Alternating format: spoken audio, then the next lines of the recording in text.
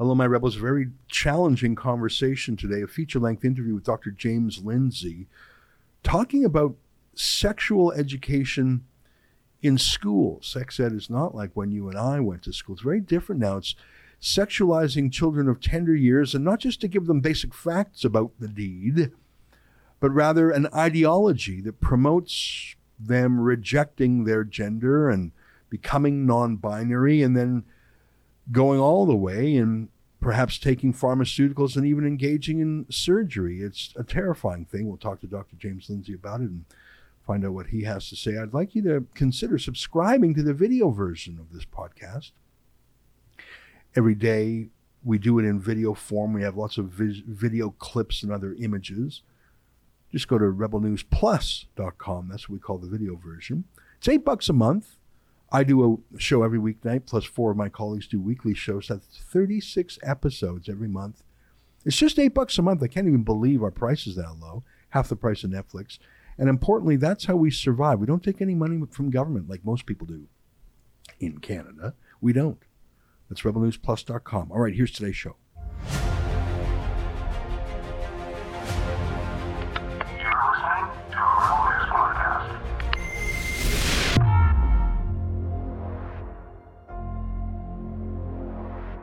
Tonight's another feature interview with Dr. James Lindsay.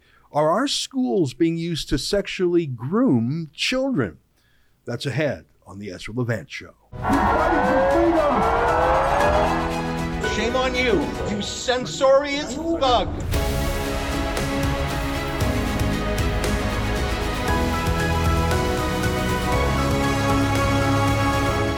If you come from a sheltered, protected country like we do, Canada, and a sheltered and protected place like I suppose I did growing up, the word grooming, well, it's how you brush your teeth and shave. That's called grooming. Do you have a good haircut?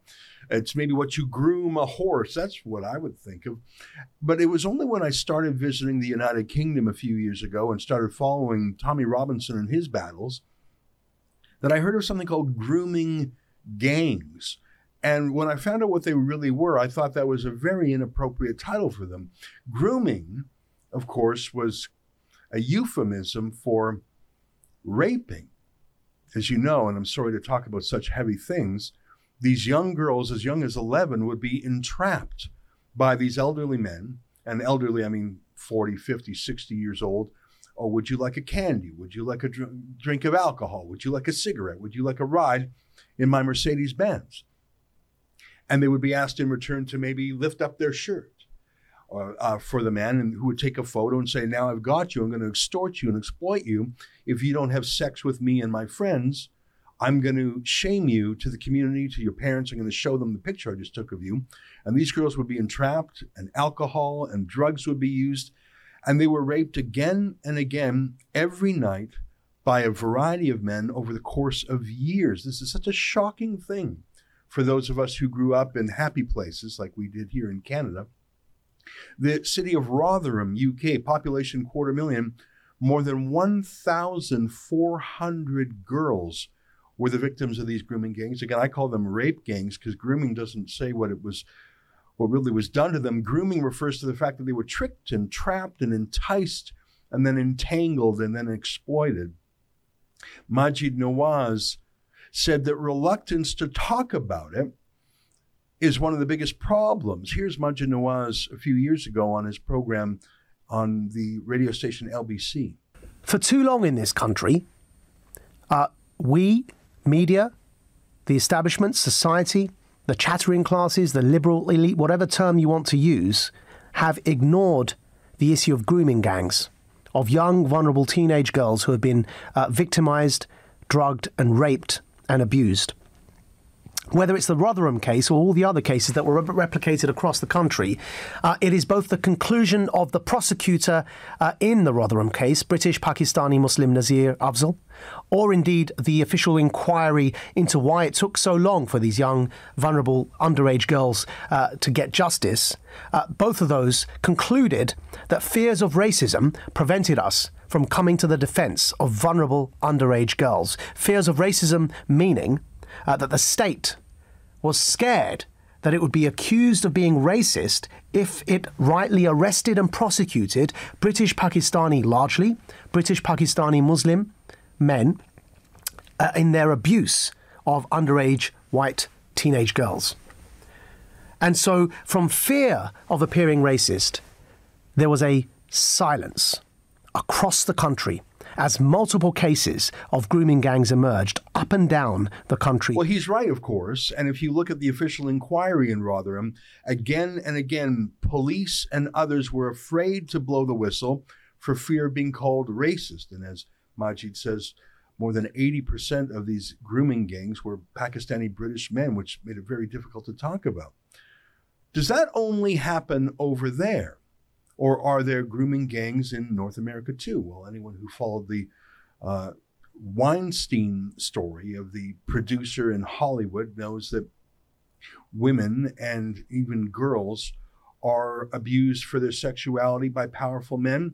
And of course, there's the case of Jeffrey Epstein, who ran a child trafficking ring for years, even decades. He mysteriously died. They called it suicide in his jail cell, and his right-hand woman is in jail right now. But funny enough, not a single one of their clients has been exposed. The only one we know about for sure is Bill Gates, and we know it because his wife divorced him over it. Here's Melinda Gates on the subject. It was also widely reported that Bill had a friendship or business or some kind of contact with Jeffrey Epstein, and that you were not, that was very upsetting to you. Did that play a role in the divorce at all in this process? Yeah, as I said, it's not one thing, it was many things. But I did not like that he'd had meetings with Jeffrey Epstein, no. Mm-hmm. Mm-hmm. And you made that clear to him? I made that clear to him. I also met Jeffrey Epstein exactly one time. Did you? Yes, because I wanted to see who this man was. And I regretted it from the second I stepped in the door. He was abhorrent. He was evil personified. I had nightmares about it afterwards. So, you know, my heart breaks for these young women because that's how I felt. And here I'm an older woman. My God, I feel terrible for those young women. It's awful. You felt that the moment you walked in? I didn't realize was awful. That. Yeah. And you shared that with Bill, and he still continued to spend time with him? Any of the questions remaining about what Bill's relationship there was, those are for Bill to answer. Okay. But I made it very clear how I felt about him. Mm-hmm. Well, why can't we talk about those things? Why aren't journalists talking about what is an enormous story, the predation of our children by powerful people, usually very powerful men in the case of Weinstein and Epstein? Well, here's a reporter at ABC News caught in a hot mic moment. You'll remember this video where she said she had the story, but ABC nixed it. Remember this? I've had the story for 3 years. I've had this interview with Virginia Roberts. We would not put it on the air. First of all, I was told, who's Jeffrey Epstein? No one knows who that is. This is a stupid story. Then the palace found out that we had her whole allegations about Prince Andrew and threatened us a million different ways. We were so afraid we wouldn't be able to interview Kate and Will that also quashed the story. And then Alan Dershowitz was also implicated in it because of the planes. She told me everything. She had pictures. She had everything. She was in hiding for 12 years. We convinced her to come out. We convinced her to talk to us. It was unbelievable what we had. Clinton, we had everything. I tried for 3 years to get it on, to no avail, and now it's all coming out, and it's like these new revelations, and I freaking had all of it. I'm so pissed right now. Like, every day I get more and more pissed because I'm just like, oh my God, what we had was unreal. Other women backing it up. Hey, yep. Brad Edwards, the attorney, 3 years ago, saying there will come a day when we will realize Jeffrey Epstein was the most prolific pedophile this country has ever known. And I had it all 3 years ago. I show you all these things because our next guest, who will be our feature interview for today, has been talking about grooming in the United States and in Canada to a lesser extent. Grooming not done in secret like the rape rooms of Rotherham, not done in secret like on Jeffrey Epstein's island, but out in the open, in our schools, on TikTok and other youthful Twitter accounts and social media platforms. Grooming not being done in secret, but explicitly. And for talking about that, for using that phrase grooming, he was censored and deplatformed. I'll introduce the man to explain what happened himself. His name is Dr. James Lindsay. You'll recall we've had him on the show before. He's the boss of newdiscourses.com, and he joins us now via Skype from Knoxville, Tennessee. Dr. Lindsay, what a pleasure to have you back on the show. I hope you don't mind my lengthy introduction.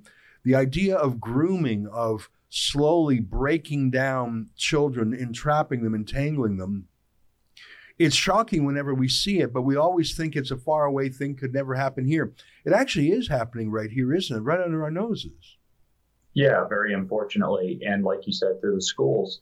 And so what we are seeing, just to tie into the connotation of grooming that we were just discussing, is we're seeing story after story after story now of sexual abuse occurring in schools, sometimes with hundreds of victims coming across many different states. And I don't think that this is wholly surprising. This isn't quite what I got kicked off of Twitter for. I was using, as you started out by saying, grooming your beard or grooming your hair or grooming a horse.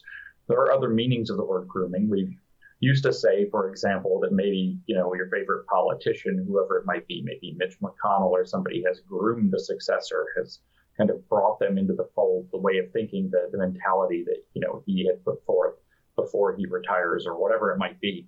And so there's this idea of professional grooming, and there's an idea actually of cult grooming. You don't merely, entice perhaps a young person or a vulnerable person for sexual exploits. You can also entice them to join a cult. And this is something that has been going on, obviously, for a very long time, probably as long as there have been people. And it's been a rampant problem in the United States. We've had the Scientology cult exposed. We know that it and other cults prey upon vulnerable people who have recently moved, so they've upended their lives. But what we have going on in the schools is this kind of weird tandem problem where you have a cult of belief about the organization of society, the social constructedness of society, about sex and gender and sexuality in those regards in particular, being taught as though it is some form of, as they call it, comprehensive sexuality education.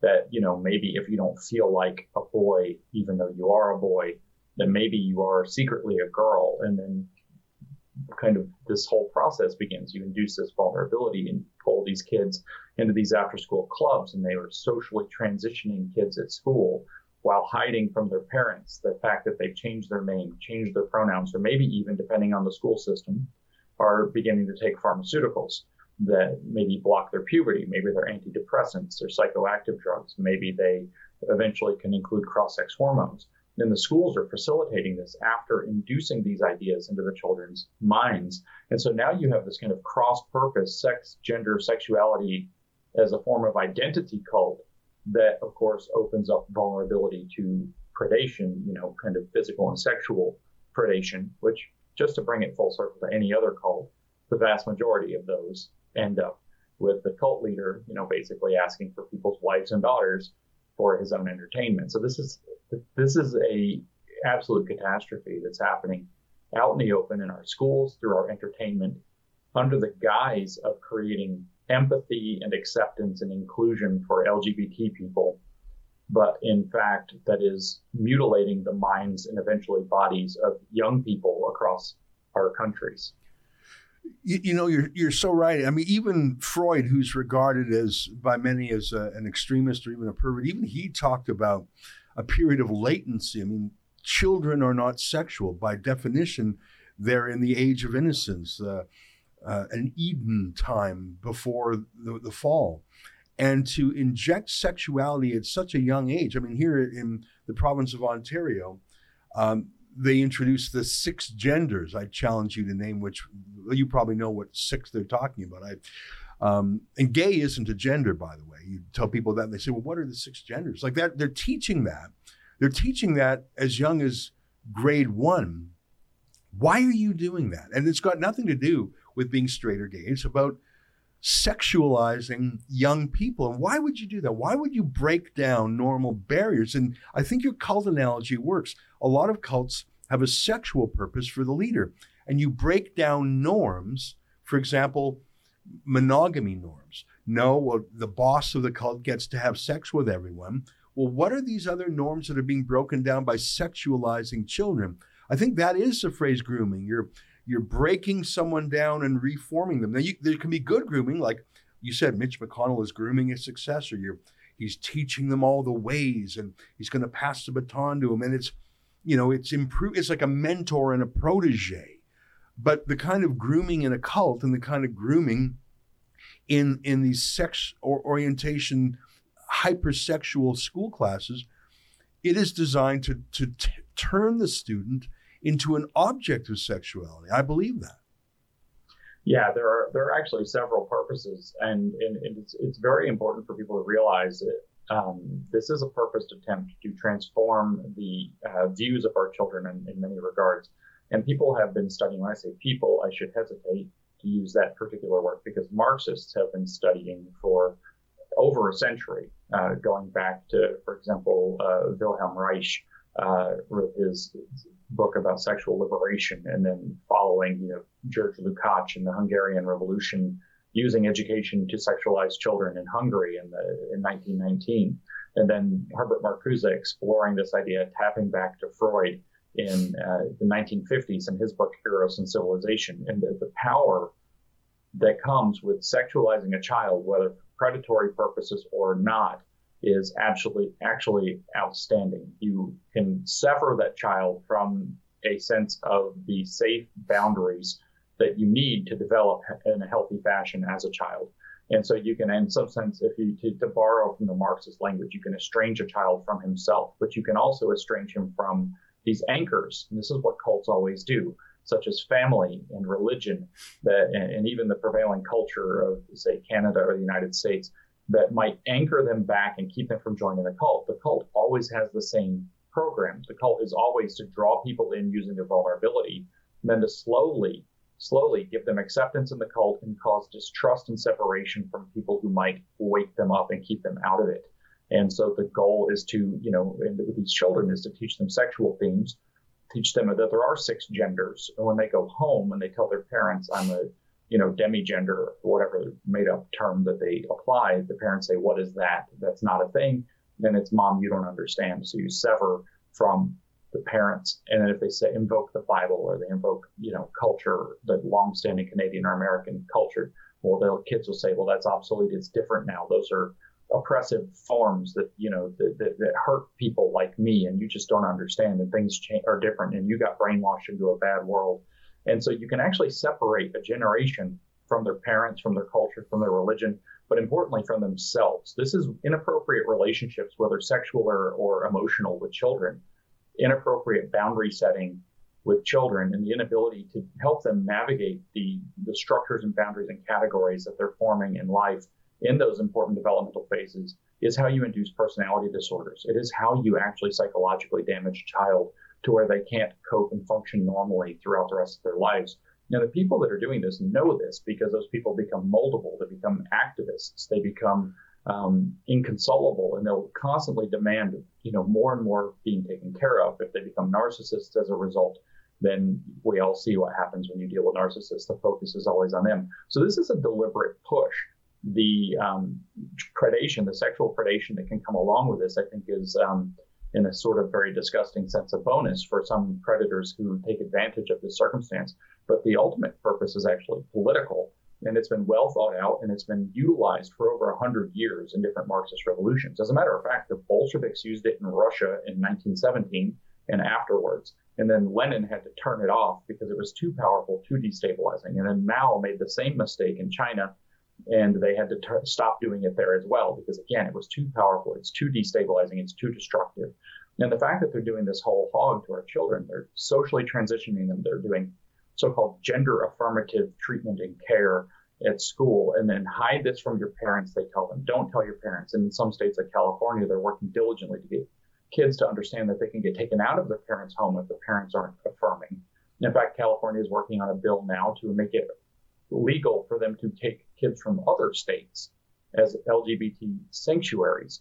So the kid comes in and declares themselves a refugee for LGBT reasons, gets to San Francisco or Los Angeles or something, And a caseworker immediately makes them a ward of the state of California, and some parent in Iowa has now lost their child. And this is extraordinarily alarming, but it's also blatantly called grooming. But if you call it what it is, because you're calling it what it is, then the big social media platforms will kick you off because they, for some reason, are very invested in protecting this. And there are, I think, a number of reasons why they might do that. But ultimately, the goal is to disrupt society, to disrupt families, to disrupt and end faith, to segregate the younger generation from the older, and to segregate them from even themselves so they don't know who they are. And you yourself have been banned. You had quite a large Twitter following. You were literally banned for using the word grooming to describe this. I want to show, you said so many interesting things. I want to show some proof points. Here's a video from a hospital basically saying, yeah, you just say the word and we're going to get right in. Here's a video. I believe this is from a Boston hospital. Take a look at this. A child will often know that they are transgender from the moment that they have any ability to express themselves, and parents will often tell us this. We have parents who tell us that their kids, they knew from the minute they were born practically, and actions like refusing to get a haircut or standing to urinate, trying to stand to urinate, refusing to stand to urinate, trying on siblings' clothing, playing with the, quote, opposite gender toys, things like that. There is more and more a group of adolescents that we are seeing that really are coming to the realization that they might be trans or gender diverse a little bit later on in their life. So what we're seeing from them is that they always sort of knew something was maybe off and didn't have the understanding to know that they might be trans or have a different gender identity than the one they had been assigned. So that is a growing population that we are seeing, and that's being recognized as being trans and able to be treated. Gender-affirming hysterectomy is very similar to most hysterectomies that occur. A hysterectomy itself is the removal of the uterus, the cervix, which is the opening of the uterus, and the fallopian tubes, which are attached to the sides of the uterus. Some gender-affirming hysterectomies will also include the removal of the ovaries, but that's technically a separate procedure called a bilateral oophorectomy. And not every gender-affirming hysterectomy includes that, and people who are getting gender-affirming hysterectomies do not have to have their ovaries removed. The idea of teachers deliberately doing this and hiding things from parents and even dispensing drugs, this is not a conspiracy theory. A lot of these teachers boast about it. There's an interesting account called Libs of TikTok. It's the, I don't even think liberal is the right word, progressives who are boasting about what they're doing in schools. I don't know why they boast about it. They think maybe parents aren't watching these TikTok videos, and I suppose in most cases that's true. Here's a sample of some libs of TikTok talking about, a campaign to sexualize their children and even to hand out pharmaceuticals to block their sexuality. Take a look at these. We need to talk about what's happening in Texas. The governor is trying to take away vital health care from transgender kids and labeling it as child abuse. Giving gender-affirming care to transgender children is medically necessary and supports their health and well-being. Did you know in many states you can get certain types of health care without your parents being there or ever finding out about it? It's today's Daily Doctor Facts. To figure out if you can get care sans parentals, go to your state health department website and find the laws related to teen health, consent, and confidentiality. So, with hormones, the mental health piece kind of ties into that because we're able to give 2 letters, either for hormones or for surgery, readiness, things like that. And we delve deeper into it with our amazing team from UCI Gender Diversity Program. So, some of the folks in the UCI Gender Diversity Program are Rick Cervantes, who goes over the insurance part, Jeff Vu, who's a nurse practitioner, Dr. Hunt, Dr. Lynn Hunt, who's a pediatrician. We have Abigail, Catherine, and Caroline as well, who are med students who have been incredible and teach amazing information about hormones. So the hormone section, we talk about estrogen, we talk about testosterone, we talk about blockers, we talk about stopping puberty for our youth. ways in order to navigate that, what hormones will do, what they won't do, the timelines, and things of that nature. Really exciting. I'm a doctor, and apparently the state of Texas needs to reconsider what it considers child abuse. Because you know it's abusive? Ignoring the needs of your child when your child is telling you what they need. And engaging in behavior as a parent that could lead them to unalive themselves. Over 80% of trans youth have admitted to having thoughts about unaliving themselves, and over 50% have actually attempted it. In these individuals, denying them care that we know is life-saving. In my last video, I told you how adults are my problem, and I have to get them to take me seriously, which means I have to consistently remind people to take me seriously. I have to set up boundaries. If people do not use the correct pronouns, the correct language, the correct title, the correct name, then sometimes I am forced to remind them to. And if they continue to refuse, and I don't mean by accident, I mean to actively refuse, then I get to a point where I maybe have to cut them out of my life. Kids, their brains are more elastic than that. They get it, they don't care. They're just here for a good time. And the queer ones, they see me. And they saw me before I was ready to be seen. So I do them a service now. And they call me Mix. I'm like very out at work. At least at my teaching job, I'm very out. I wear my pronouns and stuff. And I'm like, I like correct the kids, and the kids have gotten to like correcting each other. And it was like so awesome today. I was in charge of our like active activity, and one of the kids referred to me as a girl, and one of my kids was like, Jamie doesn't have a gender. Jamie's not a girl. Oh my God. And like the kid was just like, what do you mean? And she was just like, Jamie doesn't have a gender. Jamie is not a girl.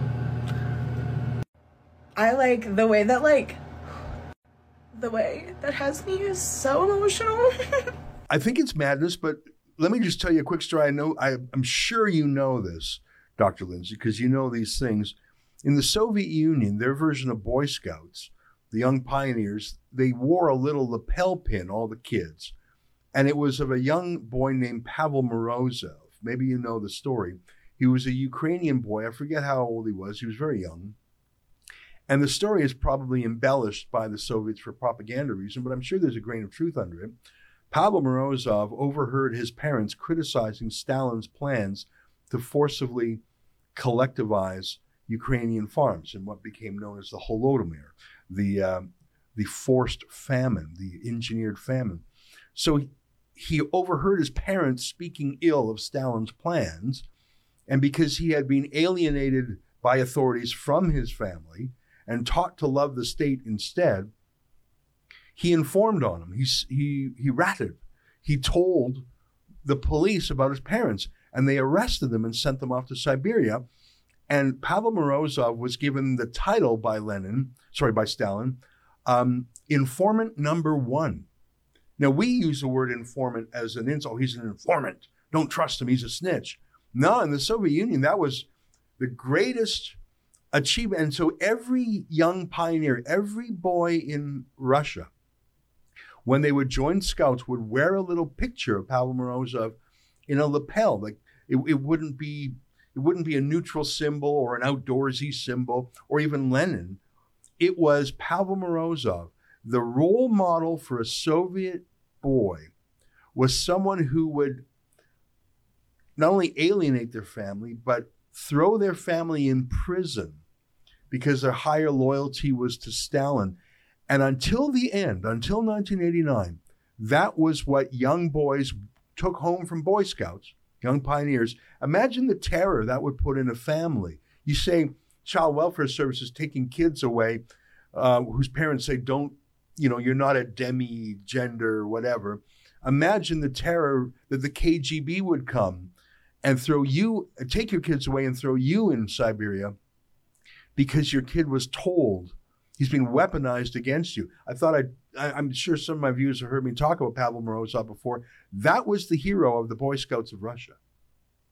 Yeah, that's exactly the mentality behind a lot of this, that you can put this pressure on children, whether it's through their racial identity, whether it's through these kind of sexual things, and you can make them feel more and more uncomfortable. This is what Mao Zedong did as well. It wasn't just Stalin who pulled this.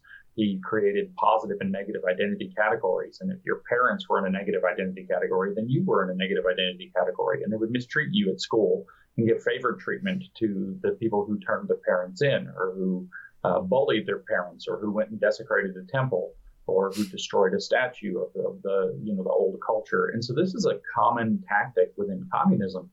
But in order to do that, you have to break the loyalty to the parents first. And what the communists have understood for, again, a century, is that there is no tool more powerful for breaking the loyalty to your parents than to tap into the sexuality of children. And now you mentioned that Sigmund Freud, for example, no hero of history, that Sigmund Freud understood that there was a latency period and a period during, an age of innocence in children. And what you'll find if you look in the literature, the queer theory in education literature, as I have done, what you'll find is that there is a relentless attack on childhood innocence. In fact, there's an attempt to bring this ideology called queer theory, which is a theory of Marxism that attacks the idea of people being able to be considered normal versus abnormal. And so they've got this entire attempt to bring queer theory to bear on childhood development psychology so that they can rewrite childhood development psychology in their terms so that we can abolish the innocence of children, so that they can go after children. And when you start to abolish the innocence of children and you start to introduce sexual conversations with children, not only are you psychologically damaging them, not only are you leading them down a primrose path for many kids to physical damage through pharmaceuticals and through surgical tools, or even self-harm, you're also, in fact, opening them up to the kind of predation that we kind of started the discussion with. It makes it less able for them to determine that Mrs. So-and-so at school said something sexual and that's highly inappropriate, and therefore I need to tell my mom. In fact, the mentality now is that the parents are the thing that children have to be protected from, and the schools are the thing protecting children from their parents. So I thought I'd bring you an update of the whole gender identity situation and how I'm handling it in my classroom. So the student who originally asked me about, pronouns and identifiers, and if I had them, I went up to her and I asked what the best way for me to go about this with students was. And they told me that I should take the time and individually ask each student privately to know what their identity was, how I should refer to them, and how I should refer to them around their parents, because that's a different issue. And they're transmitting this mentality through the sexuality, through these other forms of cult grooming, and through these other messages. And it's an extraordinarily dangerous and an extraordinarily evil program that I think we need to be far more aware of and far more ready and eager to stop. This isn't about politics. This isn't about left and right. This is about children and protecting children. And as you see, large corporations such as Twitter are actively complicit in the sexualization of children and protecting the people who are actively engaged in the sexualization of children for these various purposes. Bill Maher, who's got a show on HBO, he's forever. And he's not just liberal. I would call him libertine. There's nothing he doesn't like to do, sex, drugs, whatever. There's certain things about him that I view are quite principled, actually, in his libertinism. He's a free speech absolutist, which I admire. But at the end of it, maybe it's because he's in his 50s. So maybe some common sense. Maybe you can't live that long without having some common sense temper your liberalism. He did a segment the other day where he talked about this transgenderism, and he observed that it's not a uniform phenomenon. It is absolutely related to what did a teacher in a certain school say. There are clusters. Is there a particularly aggressive, sophisticated groomer in a particular school, in a particular class, even in a state, let's say? And the fact that it is not a natural phenomenon, but a stimulated one, prove to Bill Maher that this whole thing, it's not fake, it's just engineered. Here's a clip of Bill Maher saying this. And I say again, Bill Maher couldn't be more sex-friendly, gay-friendly, live your life. But he draws the line at kids. Take a look. Dr. Erica Anderson is a prominent 71-year-old clinical psychologist who is herself transgender and who now says, I think it's gone too far. The LA Times summarizes, she's come to believe that some children identifying as trans are falling under the influence of their peers and social media. If you attend a small dinner party of typically very liberal, upper-income Angelenos, it is not uncommon to hear parents who each have a trans kid having a conversation about that. What are the odds of that happening in Youngstown, Ohio? If this spike in trans children is all natural, why is it regional? Either Ohio is shaming them or California is creating them.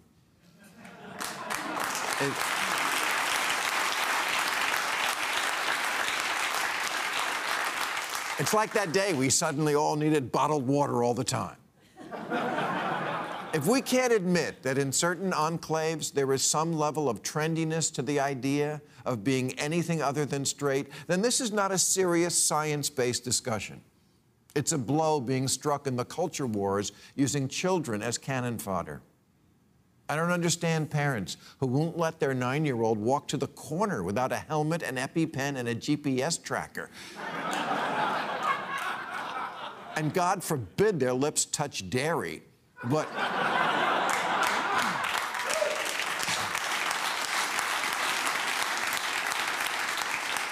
But hormone blockers and genital surgery, fine. I'm sure the vast majority of parents do not take this lightly, and that it's very hard to know when something is real or just a phase. And I understand being trans is different, it's innate. But kids do also have phases. They're kids, it's all phases. The dinosaur phase, the Hello Kitty phase. One day they want to be an astronaut, the next day you can't get them to leave their room.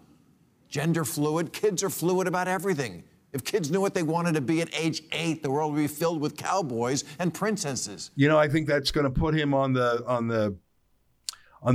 he's no longer a protected person, Bill Maher. I wonder if he'll be canceled or if he still earns too much money. Elon Musk used the phrase mind virus the other day, and I think there's something to it. There's a trite old saying, smiles are contagious, laughter is contagious, but it's actually true. You see someone smiling, you're more likely to smile. You see someone laughing, you actually want to laugh along. You see someone yawning, you yawn. If someone in your circle commits suicide, now the idea has been implanted in your group, and now it's an acceptable thing to do. And you see suicide clusters. We see that sometimes in Indian reserves in Canada. Depression can be a mind virus.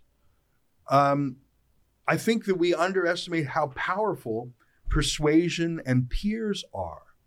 And I think that that's not something that people on the right think about a lot. We're just numbers and physics and math. We're not feelings and peer pressure and emotion and compliance. But if we've learned anything from the last 2 years of lockdowns, it's that the herd mentality and being in the in-group is the most powerful thing in the world. And that's what's going on with this grooming. Yeah, you mentioned actually suicide clusters, and that makes me feel like I should point out that, in fact, that level of grooming is happening as well, to kind of connect many of the dots that you just put together. In the program that they're calling social and emotional learning, which should raise the hair on the back of everybody's neck, they actually do repeated surveys of children about how they feel about their social and emotional circumstances in life. In fact, it's required by law under the Every Student Succeeds Act in the United States that they survey these children and gather lots of information about them. And one of the questions that they often ask these young kids is, many times throughout a single school year in surveys, do you think about suicide? How often do you think about suicide? These kinds of things. So you talk about implanting those ideas into these kids' heads who are allegedly at-risk kids because they have to be classified at risk to receive the money that comes in from the federal government through, say, ESSER III funding or the CARES Act, which is misappropriated pandemic money coming in under the guise of helping them psychologically and socially allegedly they've been injured by the trauma of the pandemic, and therefore you have to intervene this way. But they ask them repeatedly, are you suicidal? Do you feel suicidal? And they say that this is for prevention. But as a matter of fact, it plants the idea. Then there's this program that is often tied in with this. The World Economic Forum advertises it as one of its chief ed tech success stories. It's called the Trevor Project. The Trevor Project is supposed to be a suicide prevention hotline that children can use, especially if they're LGBTQ is the point. And it has all kinds of features that enable them to have these ongoing dialogues, which are always gender affirming, that are always, this kind of queer theory affirming grooming behavior. I, in fact, get in trouble for calling it the Groomer Project instead of the Trevor Project. And it has features that where at a push of a button, the child can completely delete the entire chat history so that no parent can ever find it.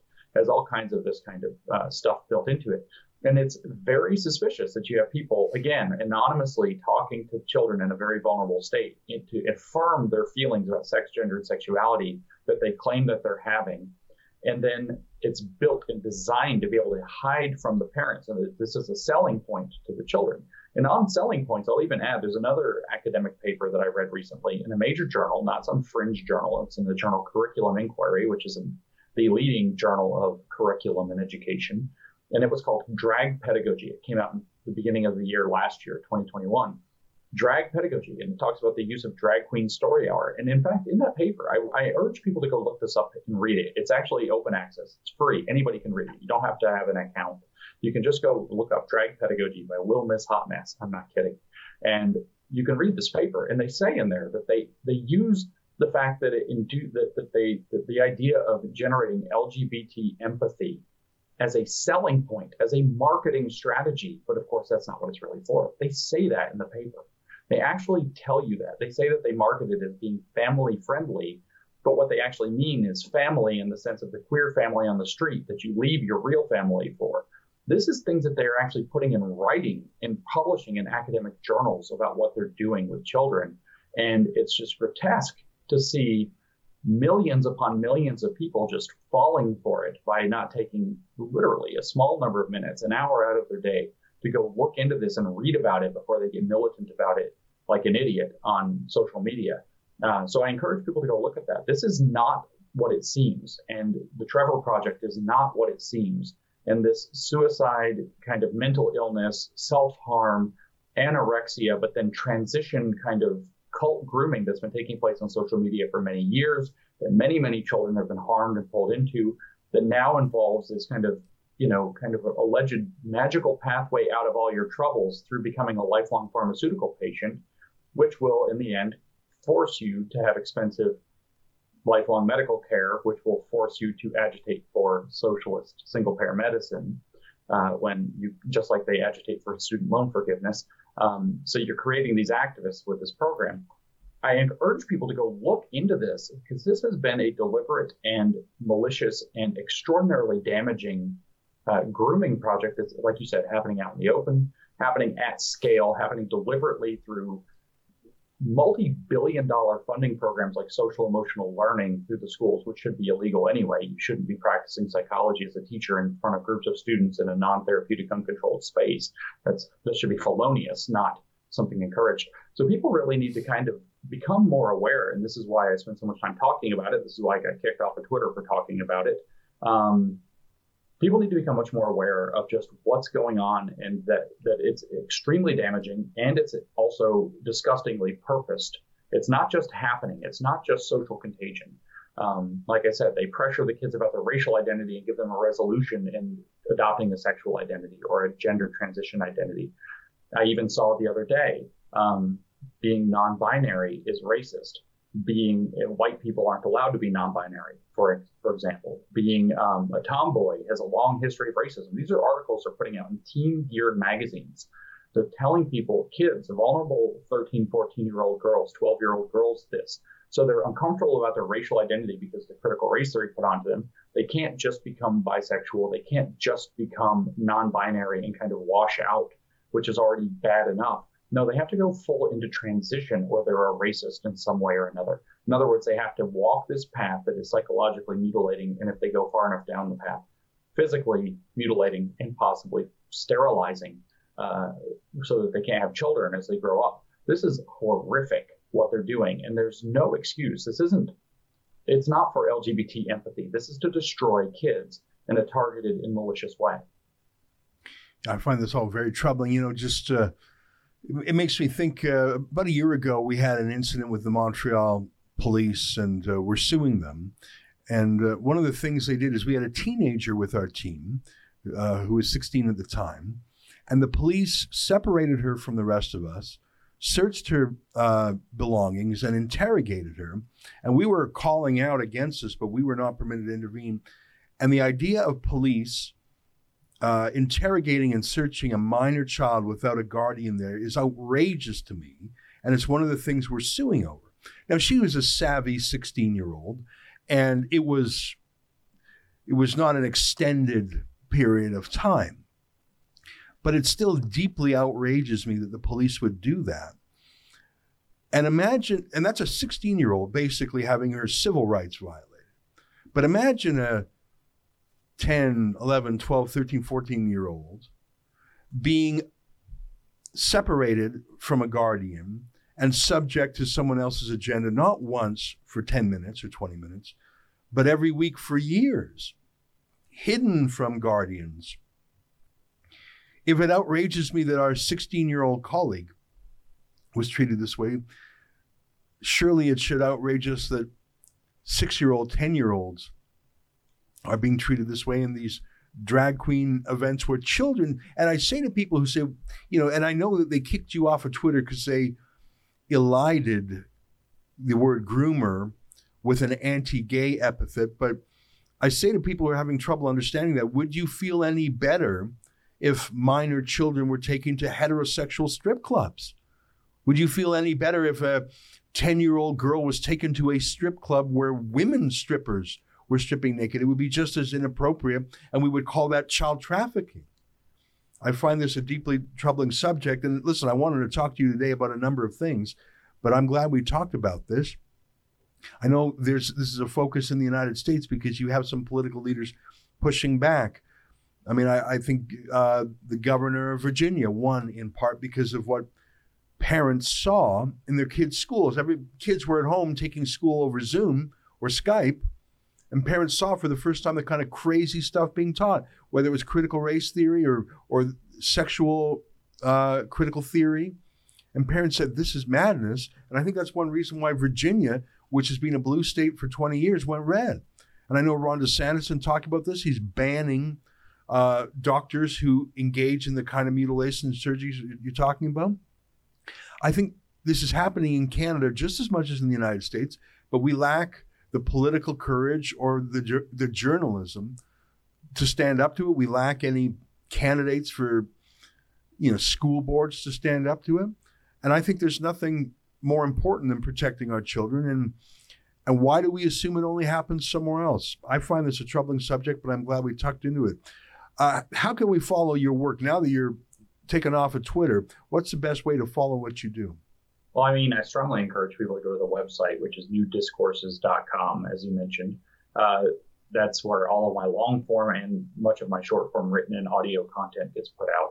I have a YouTube channel that is largely those podcasts on YouTube, but sometimes there's other material. It is the New Discourses channel on YouTube. It just crossed 100,000 subscribers. So thank you to those people who have subscribed, and welcome to new subscribers who want to join in.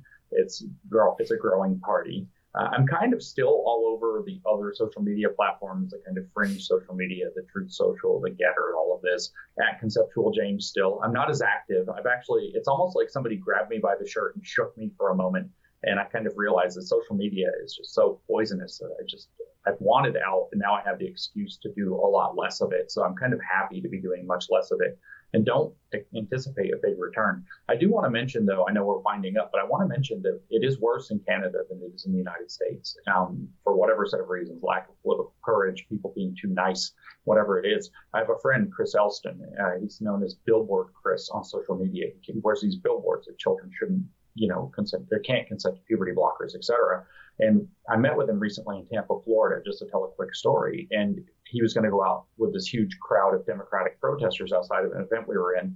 and he was going to do his signs and video and all of this. And somebody asked, aren't you afraid that you're going to get assaulted? And he said, no, I'm not in Canada.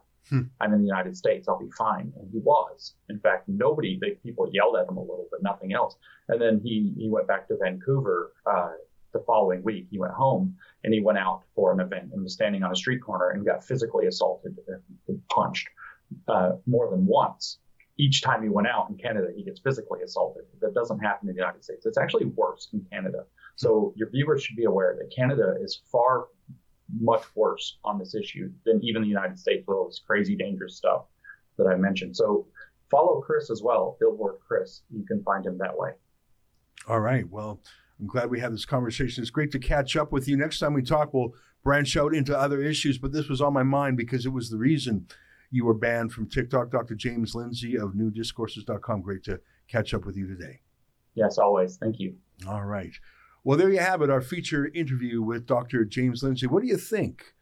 Do you think he's overstating things? Do you think he's exaggerating? Do you think he's infusing his comments with some sort of bigotry or hatred? Or do you think he is actually doing the opposite, ringing the alarm about what's happening to our children and deliberately being kept away from us? What do you think? Let me know. Send me an email to ezra@rebelnews.com.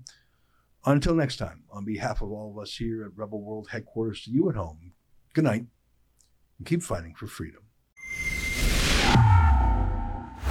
Why the are you here? We're working, Because sir. you guys are shutting down the bridge. We want to know why. Why don't you off? Here, there's for your membership. There's for your Rebel News. Go yourself, lady. Go yourself. Go yourself. Would you like me to turn it up? Here you go. Go yourself. You're no friend to Native people. Go off. I am Native. Off playing that card. You. Okay. You're you. telling me I'm playing a race card? Yeah, you are. Get the out of here. Off. A group of anti-fracking protesters are marching on Cambie Street for